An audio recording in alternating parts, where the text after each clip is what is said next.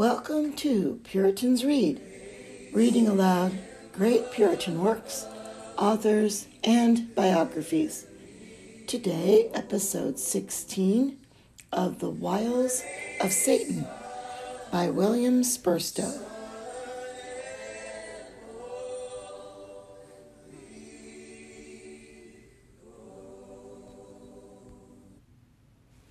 Device 15. The 15th wile of Satan is to make false syllogisms by which he works upon the guilt of conscience, and this consists in laying to our charge sins of omission or commission in which the major or minor premise is false. He will lay to our charge many particular sins and corruptions committed by us, such as pride, hypocrisy, self-interest, and many duties omitted or overtly done, which temptation, if drawn in a syllogism, either the first or second proposition is false. For example, he in whom such a sin reigns as hypocrisy is not the child of God, but such a one are you. Therefore, you are not a child of God. The minor premise here many times is false. It is true. A child of God cannot be a hypocrite, but he may have hypocrisy in him. The best way, therefore, to resist this temptation is to examine whether hypocrisy reigns in you. But Satan will press you on this by aggravating the evil and underrating the good so that he may bring men into trouble. Sometimes he makes false major premises, such as, to relapse into the same sin is not compatible with grace. And for the examination, he gives false rules and standards to judge by. Thus, he troubles weak Christians about their graces and comforts by false syllogisms. He aggravates their imperfections in the former, tells them what falls they catch when they would run, what distractions they meet with when they most intend their minds, and asks how God's pure eye could behold these things with delight. Now, to discover the fallacy of this argument, you must know that we are not to place the strength of our confidence in our own righteousness, as if it would abide the severity of God's trial. For how can man be justified with God? Job 25:4. So, the perfection of our righteousness is not to be measured by the perfectness of the work, but by the uprightness of the will and the sincerity of the endeavor in aspiring towards perfection. Every failing does not make a man a hypocrite. Jehoshaphat had many failings. He made a league of amity with Ahab, 2 Chronicles 18:3. He went to Ramoth Gilead with him, notwithstanding Micaiah's prophet against it, 2 Chronicles 18:27-28. Though reproved by Jehu the prophet, he joined in a special league with Ahaziah, Ahab's son, 2 Chronicles 20:35. He bestowed his son upon Ahab's daughter, 2 Chronicles 21:6, and yet God reckons him to be a holy man, 1 Kings 22:43. It is said, he turned not aside from that which was right in the sight of the Lord. If, therefore, obedience is interrupted, do not cast away your confidence. If any man sins, we have an advocate with the Father, Jesus Christ the righteous. You have to do with a God who will make your works at last more than at first. So, in point of comfort, Satan argues, if you had faith, you would have joy and peace, but you have no joy. Therefore, you have no faith. 1 Peter 1:8 says, believing ye rejoice. Now, to answer this, we are to know that faith is the root upon which all true joy grows. It is the flower whereof that is the stalk, but it is not always to be found flourishing upon it. There are 3 seasons when joy is most eminent and when God most abundantly dispenses it. In young Christians, in lambs whom he carries in his bosom, Isaiah 40:11, with joy and comfort that they may be strengthened. God would not carry Israel by the way of the Philistines, Exodus 13:17, lest the people see war and repent.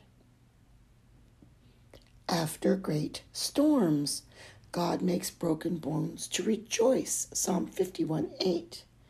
Make me to hear joy and gladness, that the bones thou hast broken may rejoice. After storms come the greatest calms. After his children have been in the depths, he gives the greatest exaltations. When God calls men to witness his truth. In Acts 27:23, when Paul was to appear before Caesar, God sent an angel to comfort him. We must consider that there may be the root when there is not the fruit. That which faith is to look at is what the gospel reveals. Now the gospel does not reveal that we shall have no sorrow or trouble, but that the covenant of peace shall not be removed from us. Isaiah 54:10. Device 16. The 16th device of Satan is to persuade Christians whom he thus afflicts to heed his counsel, so as either through shame or fear they dare say nothing. Some men who have foul diseases would rather die than tell the physician. They are like the Lacedaemonian boy who allowed the fox to eat out his bowels and would not reveal it. So many suffer temptations to eat out their hearts. Thus Satan wounds and would not have Christians complain. He tempts and solicits and would not have Christians to ask counsel. So many times the burden falls heavier and the wound smarts all the more, whereas if experienced Christians were acquainted with them, it might be a help to them. As wind, stifled in the bowels of the earth, shakes it, but finding passage does no harm, so oftentimes the very opening the devil's temptations is enough to scatter them. We should therefore seek remedy by communicating our grief to wise Christians who will pray for us and not deride us. Do not gratify sin in that which it loves so well, which is to be concealed and hidden. Device 17. Satan assaults us in such temptations wherein we least suspect ourselves, and to which perhaps neither constitution nor any custom of ours carries us, but only the present occasion draws forth our corruption. Thus, men who are many times by nature patient and exceeding caring are yet suddenly transported into becoming cruel. Thus, Theodosius the emperor, upon a mere passion, one of his soldiers suffering an injury, put to death at least 3,000 in Thessalonica. Some of the ancients are of the opinion that the devil stirred up the Israelites to make the golden calf so that he might put Moses in a heat, who was the meekest man, that he might break the tables of the law and might not reprove their sin. Therefore, suspect yourselves prone to every sin. Do not repose anything upon constitution or temperament. Device 18. Satan assaults by giving hopes of returning out of sin by a speedy repentance and a timely revocation. But where is the promise of return? Are there not rather dreadful threatenings of permitting such to go on to final apostasy? It is easy to throw yourself headlong from the pinnacle of the temple, but you cannot keep yourself from falling without a miracle.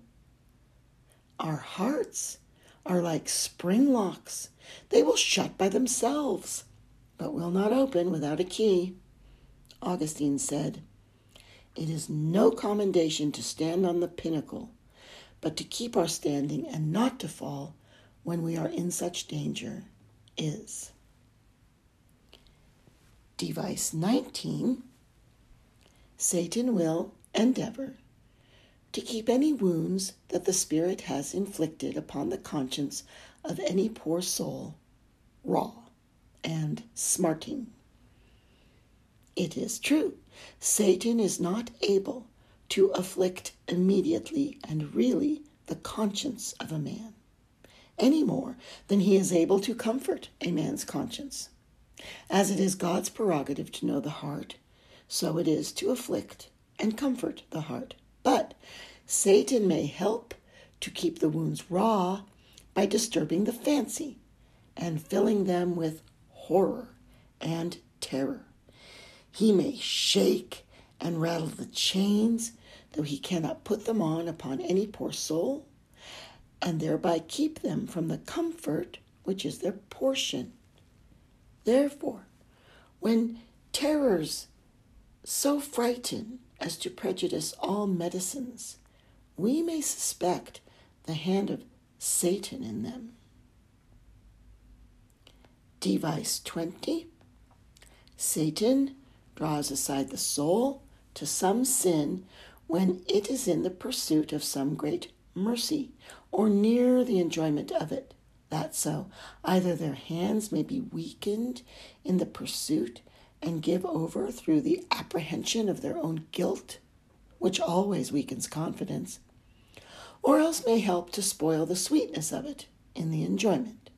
Thus, when Israel was nigh the enjoying of a great blessing, the land that God had promised upon the borders, they fall to murmuring by their hearkening to the spies who had brought an evil report upon the land.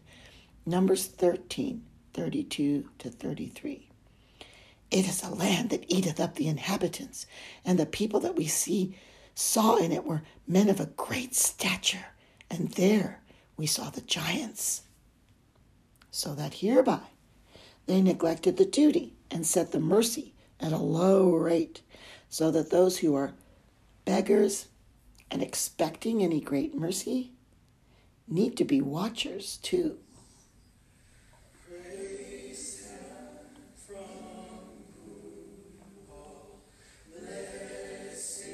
That was episode 16 of The Wiles of Satan by William Spurstowe.